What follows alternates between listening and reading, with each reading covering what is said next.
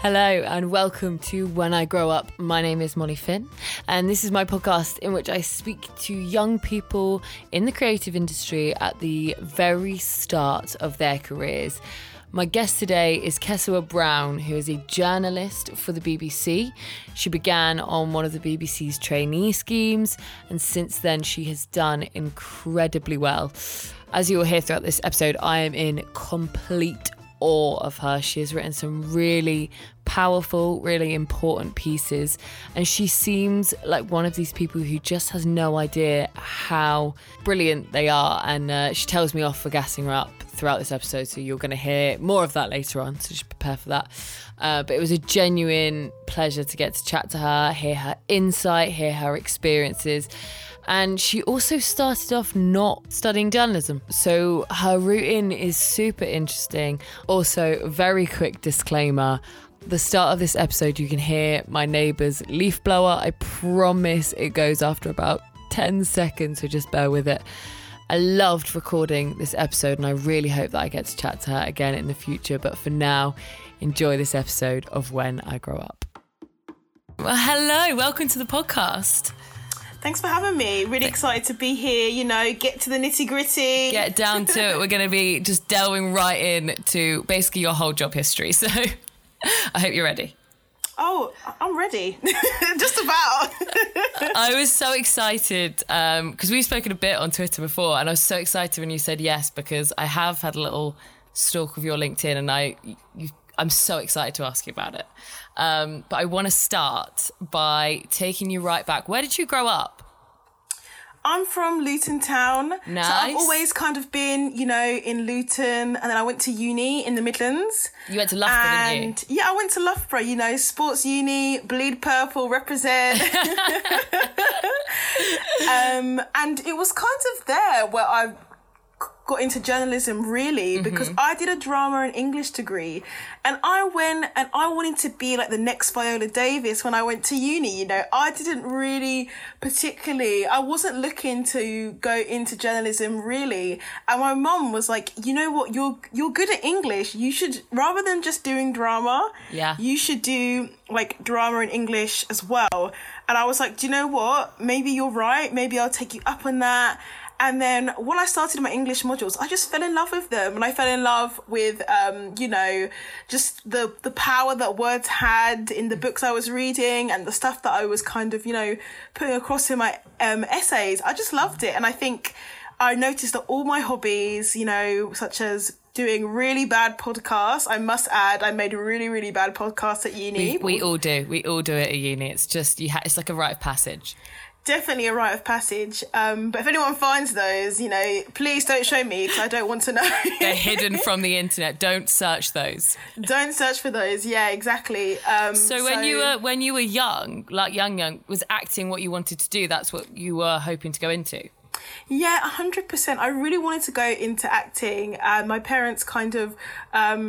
they're a bit like, maybe this is something that you shouldn't do. And I was like, do you know what? Like, it's something I really enjoy. And then as I got older, I just realised, actually, I've got a different passion now. Yeah. And it doesn't mean that maybe, I'd love to get back into kind of, not necessarily acting, but doing screenwriting. Like, I've done screenwriting courses and stuff. And like, I am kind of in the middle of writing a couple of scripts. So it's definitely something I want to kind of go into. But I think it's just, I love the writing aspect and the storytelling aspect. And I realised, the thing I love so much like about acting was, how you were telling people stories. And that's essentially what I'm doing now. And it's all narrative. It's all kind of about telling a story. Now, you were one of my favourite people to research because it's quite easy to research you, actually. You just type your name in and all of your stories come up.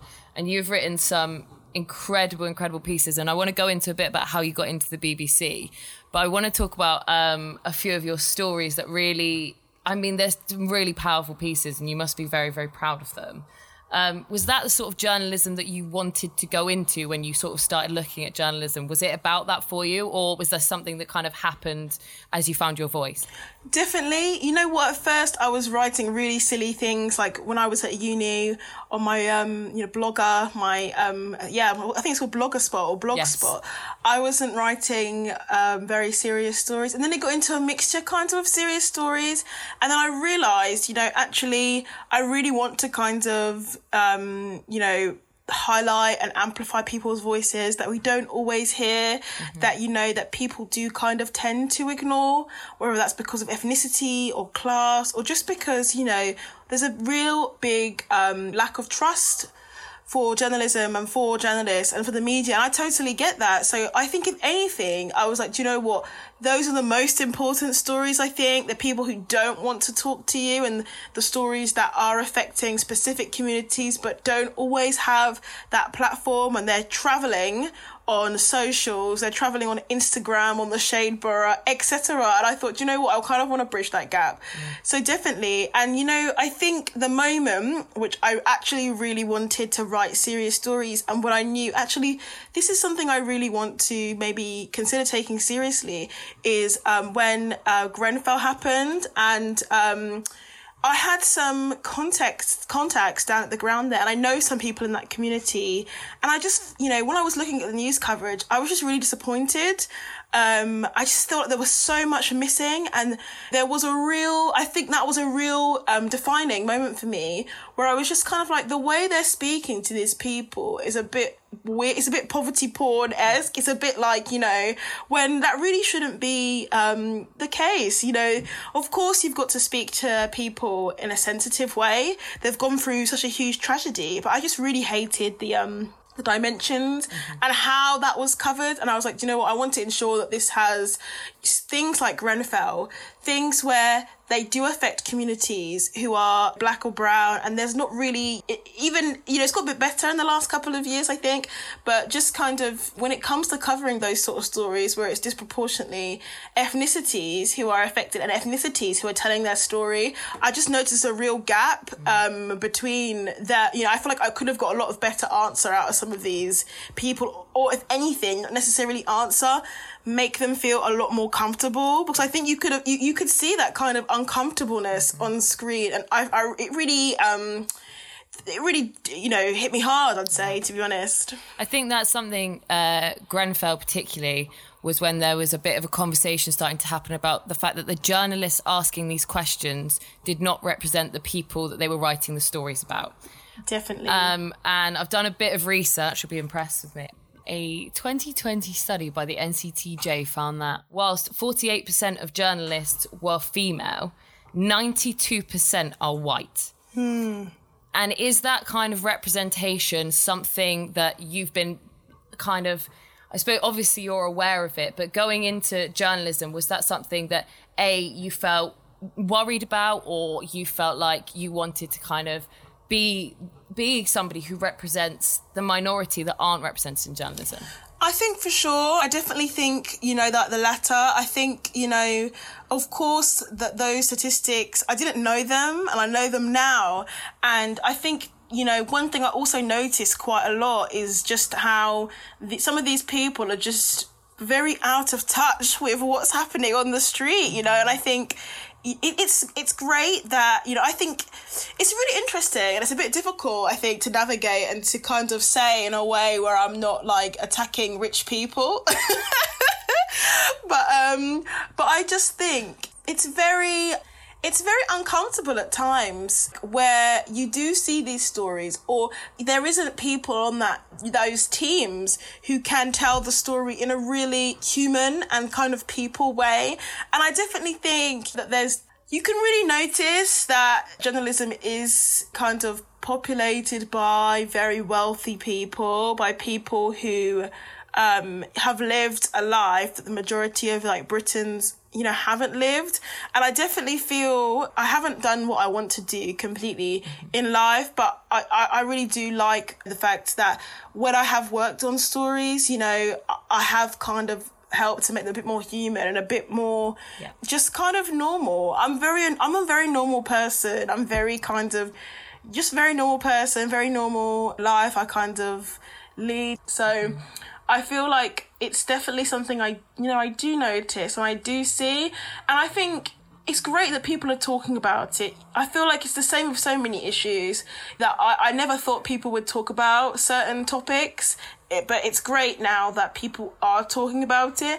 And I definitely think to any kind of aspiring journalist or any creators out there, if you don't have connections, which many of us don't, then just reaching out to someone you really admire, because a lot of the time they would like, they want to hear that about their staff. And also it's really important that people pay it forward. And I feel like I'd like to think the majority of people would kind of do that and help, these people who just want to break into these industries, because it's really hard, isn't it? It's really difficult. Yeah, it is difficult. It is. I think one of the things that I would really like to ask your opinions on is conversations about representation only tend to happen when there's a catalyst. Is that something you are trying to kind of ensure is just a conversation that continues? Because your work, things like your piece on Black History Month that you might not learn in school, is so powerful and it's such an important piece.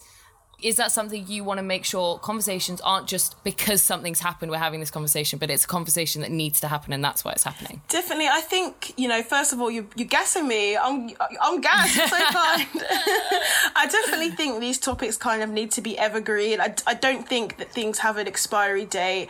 You know what I mean? Like, I definitely think it's important that we just kind of keep things going forward. I feel like this month as well is, South Asian kind of Heritage Month. And I feel like we should be picking up South Asians. We should be talking, we should be trying to include South Asians when it's not just about race or ethnicity, on topics where they can be experts on, like science or on cars or whatnot. I think it's important that we do celebrate these months because they're amazing. But I do think it's important that we keep these conversations going in an evergreen way, and also that we include people from diverse backgrounds, not just to talk about gender imbalances or racism or something like that. I think it's important that we kind of get these experts to talk about a wide range of topics because they are out there, and I just think it's important that we do that. We live in a very multicultural country, and I feel like your journalism, it should represent when you walk down the street. And I think I'm trying to do even more of a conscious effort to do that. I feel like I've always kind of done that, and I've maybe fallen short sometimes, and I acknowledge that, but I want to kind of carry on doing that. And I think a lot of people who are from those backgrounds, in fact, I'm sure everyone who is, from those backgrounds, have those, conscious efforts, that conscious effort in their mind to do the same.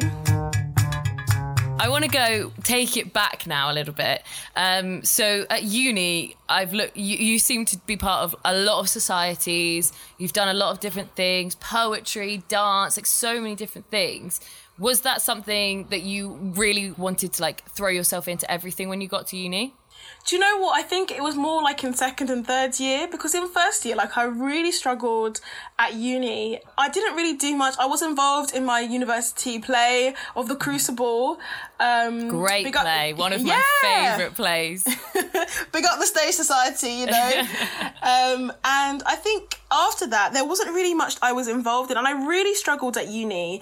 I feel like I'm someone who's always kind of been able to, I wouldn't say make friends, but I'm quite a friendly, warm person. And I think at uni, sometimes it was very difficult, because obviously everyone's away from home for the first time. It's kind of difficult to, I think, thrive in those circumstances. For some, it might not be, but for me, it definitely was. And I was like, do you know what? I just want to kind of get involved in things, kind of find my passions. And I feel like uni, I definitely found myself and found my passions, but I really struggled at the beginning. And I think joining all these things was just to kind of keep myself a bit busy as well. My mental health was really awful in probably all 3 years. My mental health was really awful, I literally 1 month, lost a stone, my period stopped. I was just, I really, really struggled at uni. And I think when I lost the stone in a month, I was like, this is actually insane. I came home and my mum was like, oh my gosh, do you have enough food? Like, what's going on? You look really ill. And I'm like, do you know what? Like, I don't know. Like, I feel like uni was just like 3-year days, to be honest, sometimes. But I think it was kind of doing those things really helped me, maybe helped me find kind of my tribe, my peopledom. And that's kind of why I did it, I think, just to keep myself busy, find out what my interests were. And even though I did all those things, there's so many things more that I wish I did, but it is what it is. What did you discover first in writing? Was it poetry or was it journalism, or was it kind of all around the same time? I think all around the same time. Like, I took part in our first ever like uni poetry slam, which was it was across universities, and the winner went to Chicago. So we were all trying to get there. That's such a great prize. Yeah, like, and to take part in like a competition there, and we didn't make it, lol. Oh, I'm sorry. I'd have voted for you. I don't know if it was a voting situation. Thank you. We didn't make it, but you know, we did quite well still. And I think it was that. And then actually, it's so funny because for that poetry competition, we actually had to go to BBC Radio Leicester, and we were just there getting like interviewed. And then, you know, like 3 years later, you know, I'm doing live 2-way interviews on BBC Radio Leicester, so it's so bizarre. It's like a full circle. You've come like back, isn't it? A full circle. And I think, you know, it was a mixture of both. I don't think I got into poetry or journalism first. I think I got into both at the same time, and I think it was through like kind of the people I lived with. One of my fresher helpers wrote for the magazine. Yes. And I think seeing her write for the magazine, I was like, that's quite cool. I want to kind of do that. And I think to be honest, if it wasn't for her just mentioning in passing one time about the magazine and, you know, showing me the stuff she'd done, I don't think I would have got involved.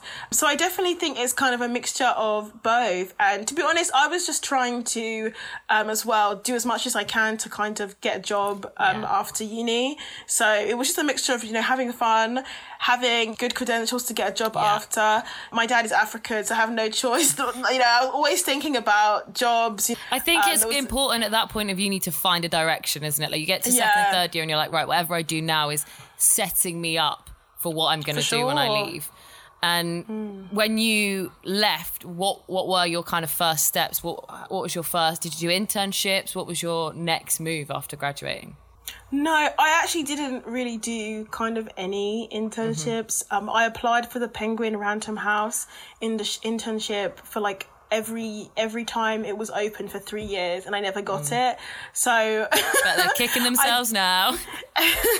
So I never did internships really, but what I did do was kind of work experience. Like, I did, you know, the Times graduate survey researcher.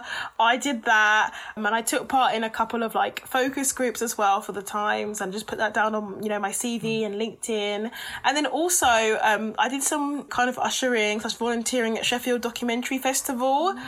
And yeah, so I did some kind of just not really internships, but just kind of, I don't know, just trying to find journalism like temporary roles to kind of get you on that ball moving. Definitely. And I think, you know, so I know we're going to get to this a bit later down the line, but when I actually submitted my application to the BBC, I actually found relevant work experiences after I submitted. So I was a bit kicking myself a bit, but I did a day at the online Daily Mirror, which is tabloid, and just the work rate is fast. I was like, after I left that day, I was like, there's no way I can be a journalist if this is how fast I have to, like, I was like, oh my God, I was like shaking, like as I was leaving Canary Wharf, I was like, oh my God.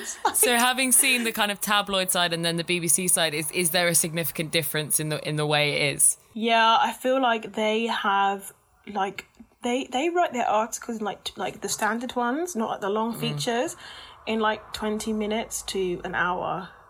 That's like their time that I was told. And I was just like, I can't even write a, you know, like sometimes a paragraph, you know, essay, when you're essay mode. 20 minutes is like an intro for me, and that would be like with all typos dreadfully written.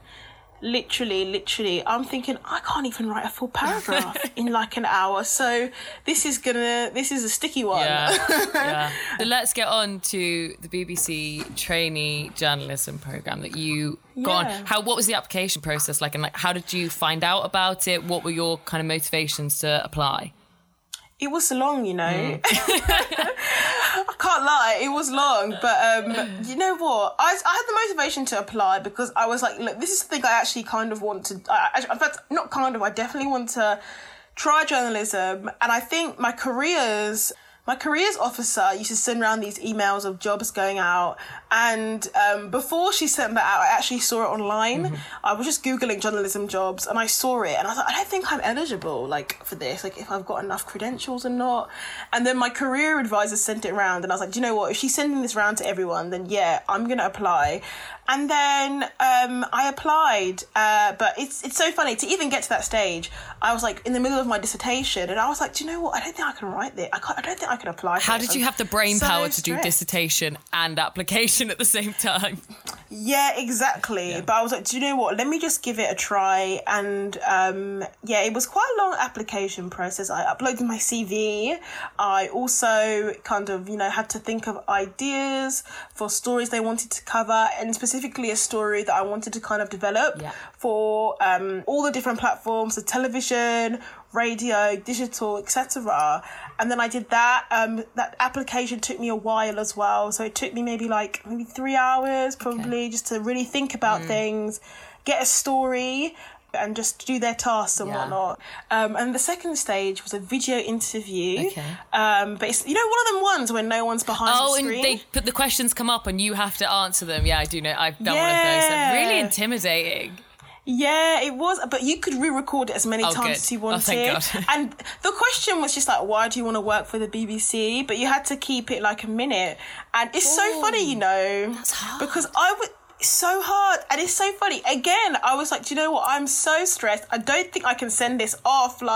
Literally panicking about my dissertation. And I sent this off, literally, it was due at midnight. I think I sent it off at maybe 11:50. I think I sent it off at 11:50. That's just classic uni though, isn't it? You're like, right, okay, if I submit it 45 minutes, I'm early. Yeah, literally. And it's funny because I was literally wearing pyjama bottoms and a nice shirt. But I'm like, this is, it's very foreshadowing the pandemic for me. It was. It's very, very 2020, 2021. You in a shirt and then pyjama literally. bottoms. I also had to do a 300-word essay on the BBC editorial choices for 10 o'clock news. Yes. 10 o'clock news, one of their programs. And I actually thought, when I saw editorial, I was like, oh, I'm not a journalism student, so I might not be 100% the best at this. Is that something that intimidated you going? Because I know about the journalism course at my uni and they do things like shorthand and was that something that you were worried about going into it? Yeah, definitely, for sure. I was like, oh God, this is maybe not, again, I was like, maybe this isn't for me. I was like, this is a bit worrying. So I just kind of used my common sense, which is very rare for me to do if I'm being totally honest.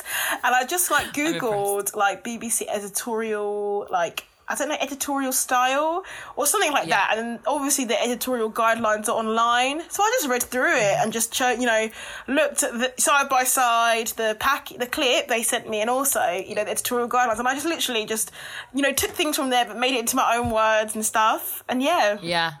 That's very impressive. You just took your initiative, which I think, not having had that kind of, this is exactly what is expected from the BBC taught to you. Yeah. The fact that you managed to not only kind of do the task, but also then get the programme is amazing.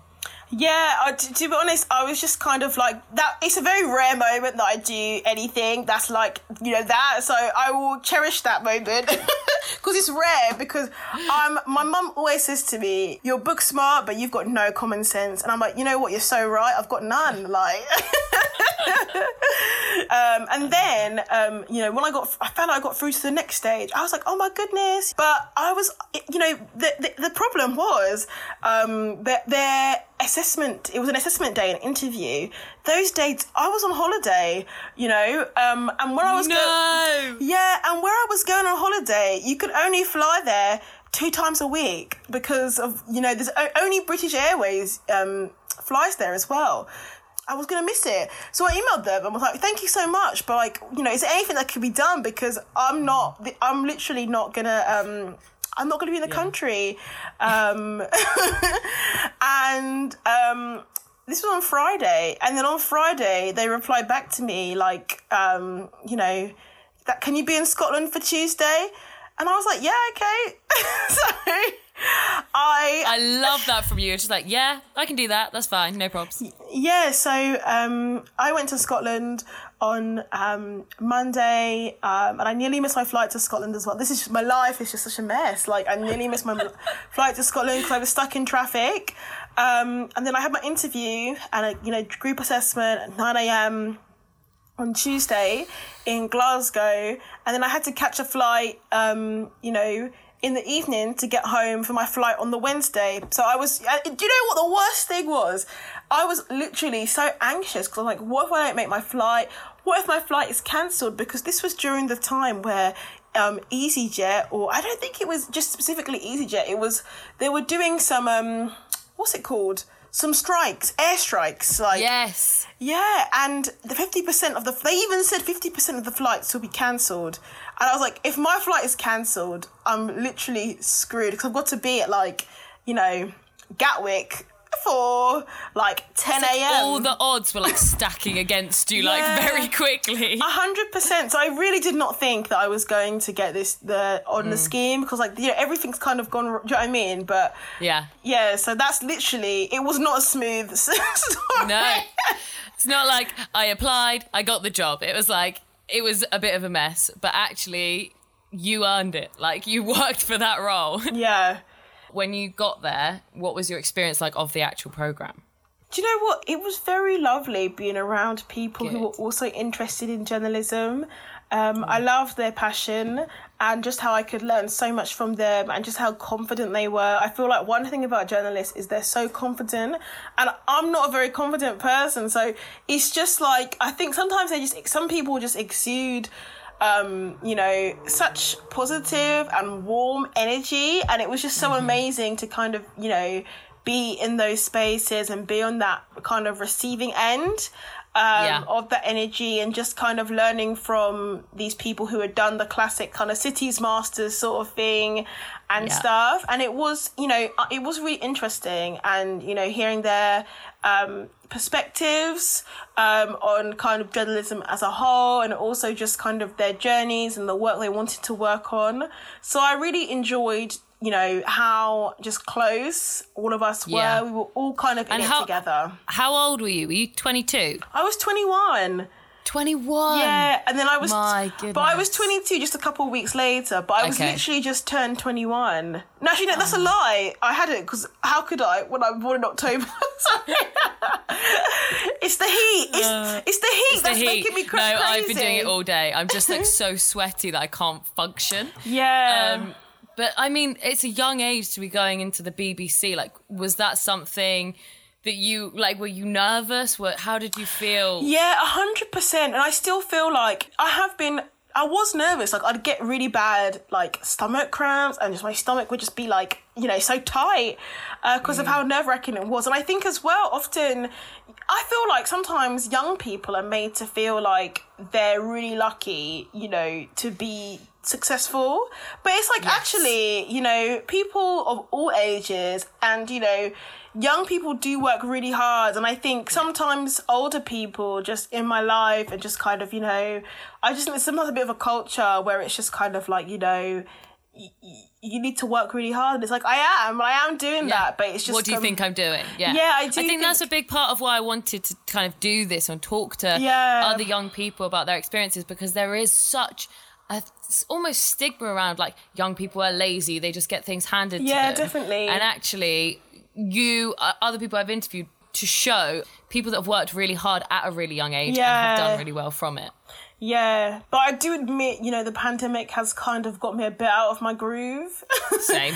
But I'm just like, do you know what? I found it really difficult working in news because sometimes we were literally living through a story that we were working on, and I just, you know, I found that really hard, to be honest. I found that really difficult. Was that something, like being involved in it, did it make it feel like you were almost taken out of it at all? Like you were, because it's like, it must be very bizarre telling a story that is happening to you. Did that feel like a separation, or did you feel very like emotionally invested? I think sometimes, but sometimes not, because some of the stuff I was doing was about uni students.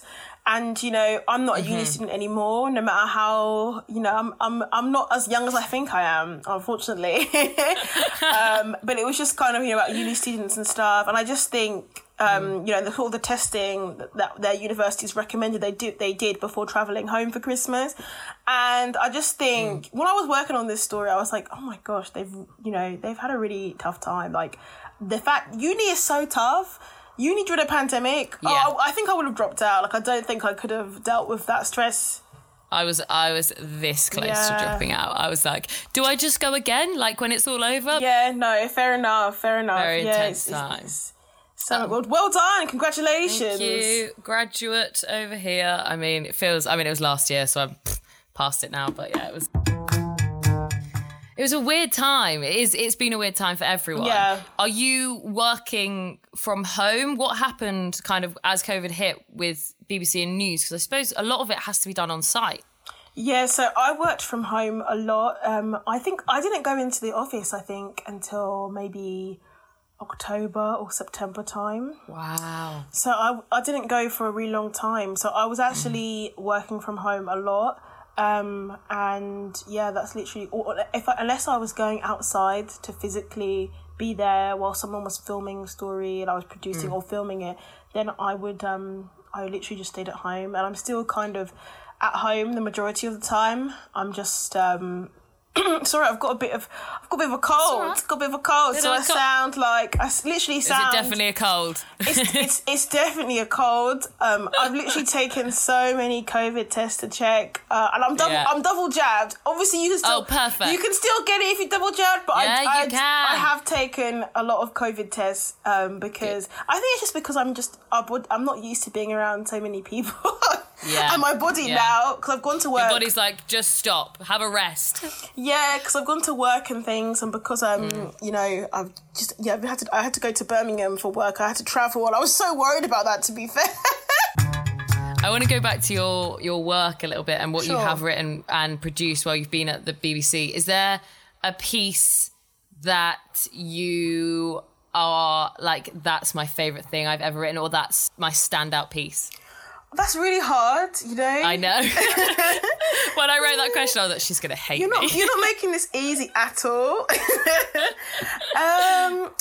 you know what? I think one thing that I wouldn't say, I don't think I've got a favourite. It's quite difficult, but I think the one of the most rewarding has probably been something that I worked on with two other people about the Halo Code, which is a code that kind of a group of activists have put together, that websites and, you know, schools and, you know, unis and colleges can kind of put on their website, so that prospective students kind of, you know, that they won't, that their hair is kind of welcome, so their afro hair in whatever style, whether that's out natural or in, you know, cornrows or something, or even dreadlocks, like that their hair is kind of, you know, they're welcome, that they won't be made to feel uncomfortable because of their hair. And you know, we managed to get so Waruche Opia from I May Destroy You, so Terry from I May Destroy You, to you know, be a contributor in this, and it was great hearing from her.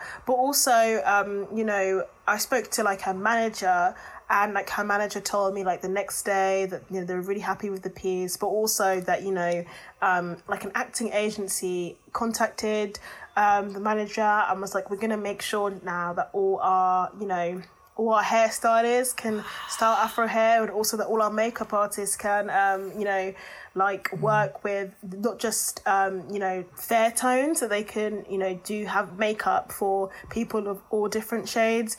And I think that's just, you know, that was such a lovely thing to kind of hear. It's seeing your work have a direct impact, isn't it? Yeah, definitely. Yeah, I think that was a great moment and something that I will always cherish, I think. Yeah, it's an amazing piece. I've really enjoyed watching it. And like I say, it's that going back to that thing of you have a definite voice in your work. And I think that piece is just so well done. Do you prefer making videos and producing products? Do you prefer writing? Is there not really one that you'd pick over the other? I don't actually know. I think I like videos because I think videos are more challenging to me. I think writing comes very natural to me, very naturally to me. And I think just kind of producing videos, I mean, I can do that and I can edit, but I think that's probably something that I do still find that I do have challenges sometimes where in regards to I have to go on YouTube and like YouTube how to do, you know, double check I've done certain edits right or something.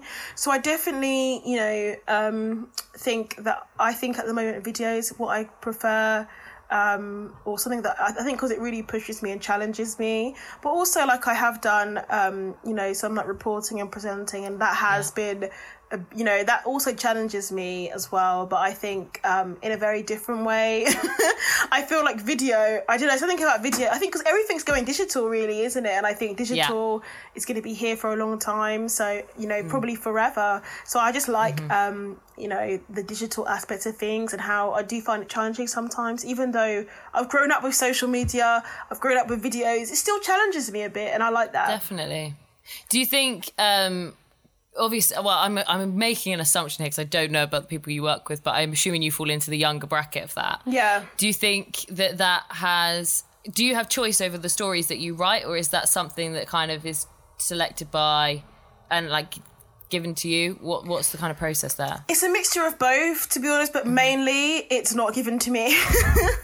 Mainly, you know, I would say I'm pitching a lot. Like it's usually me kind of, you know, and I think journalists work, especially young journalists, do so much outside of their actual role. I think they've, you know, I think all, you know, journalists are very driven, but I definitely think there's kind of our generation are very much like, we want things now, we want to do this, we want to do X, Y, Z. And I think, you know, as a young journalist, I definitely think I've got some of those qualities where I do kind of put myself out there. You know, a lot of the times, you know, last year, if I was working on a story, like, for example, the Halo Code story, like, I did kind of pitch to speak about this on regional radio stations that I know that it would suit their show. And that was me going to them, like, look, do you want me to do this two-way for you? I can do it. And they were like, yeah.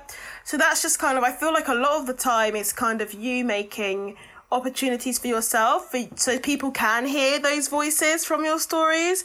And I definitely think that, that is done quite a lot, but actually probably it's a bit different now because we've changed, things have changed in the building, like I'm sure people have seen, like there's a lot of changes, so I think things have, you know, have slightly changed now, but I do think still that there's that kind of, you know, buzz to kind of get things done. Like for me, I often find I'm trying to make my own opportunities on my own platforms as well. So whether that's like, you know, writing on Medium or doing like an Instagram video, like I'm just trying to do that as well. I kind of want to become an all-rounder. So I'm just out here, just, you know, trying to, you know, on that hustle thing, but also trying to relax too and have fun. Yeah, finding time to actually just like be. Where do you find the time? No, definitely. And honestly, Mollie, you've honestly been gassing me up so much. No, I might have to call you every time I'm having a bad day. Anytime you're just feeling a bit down, I'll be like, you're amazing. No, even my boyfriend gasses me up like this. Your boyfriend needs to do a better job. Yeah. We spoke a little bit about the difference between commercial and BBC. From start to finish of a piece of a story, I'm assuming it varies completely depending on the piece, but how long do you take on a piece, or how long ideally would you take on a piece? It really depends. It really just depends. Sometimes I've done things in like 2 days. Some things sometimes I've done like things in 2 days. Other times, like maybe a day.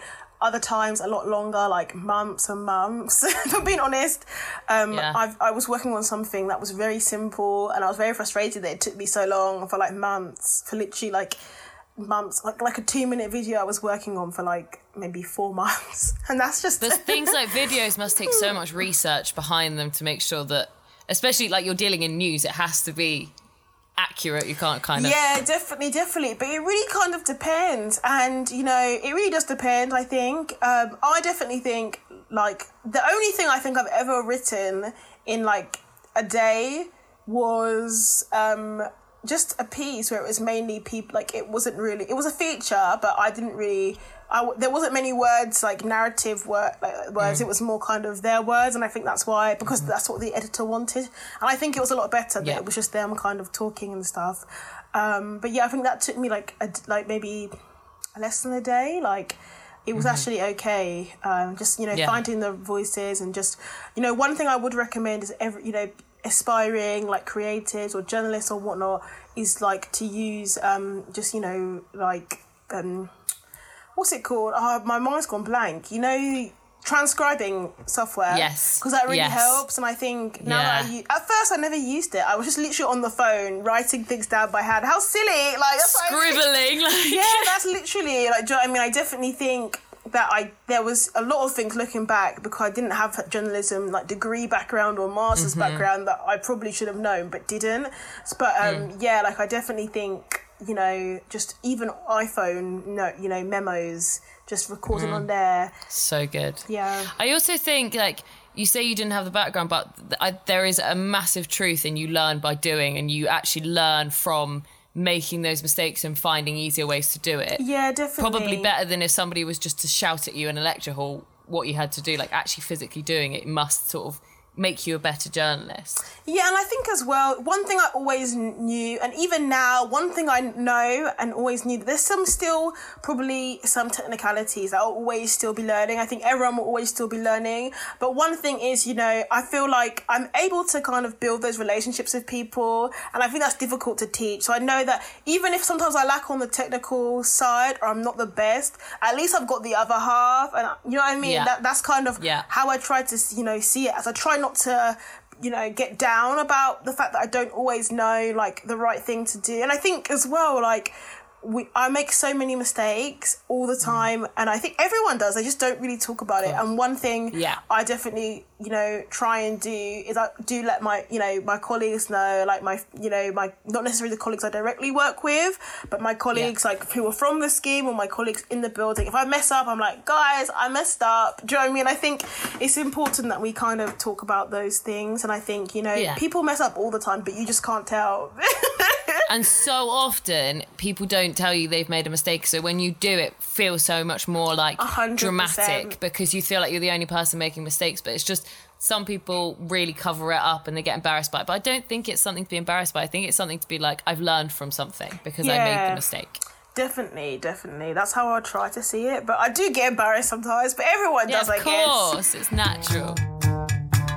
You've given some fantastic bits already, but is there any advice that you would give a young person who maybe, like you, didn't do a journalism course but wants to go into journalism?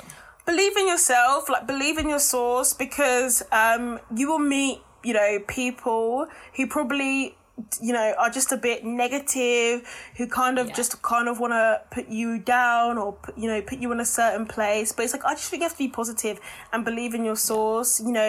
There's so many like jealous people like in the world. And I think it's just important that you don't let anyone else tell you what you can or can't do. You know yourself better than anyone else. You know your abilities. And I think if you believe in yourself, you're already like 50% of the way there. One thing I was told when I first started is there's 3 things, and if you can do 2 out of the 3 of them, then you're doing a really good job. So the first one is, being good at the job, producing amazing stories. The second one, just being pleasant, being a nice person. And the third one, getting things done to time-sensitive deadlines. And I think if you could honestly do 2 out of those 3 things, I think not just in journalism, but I guess anyway, like people will give you that time. I was going to say that to you. Yeah. That can apply to any job that you're going into. And I think the be nice thing is something I'm always told, like, if you can't be the best person in the room at your job, be the nicest person in the room, and that will get you as far.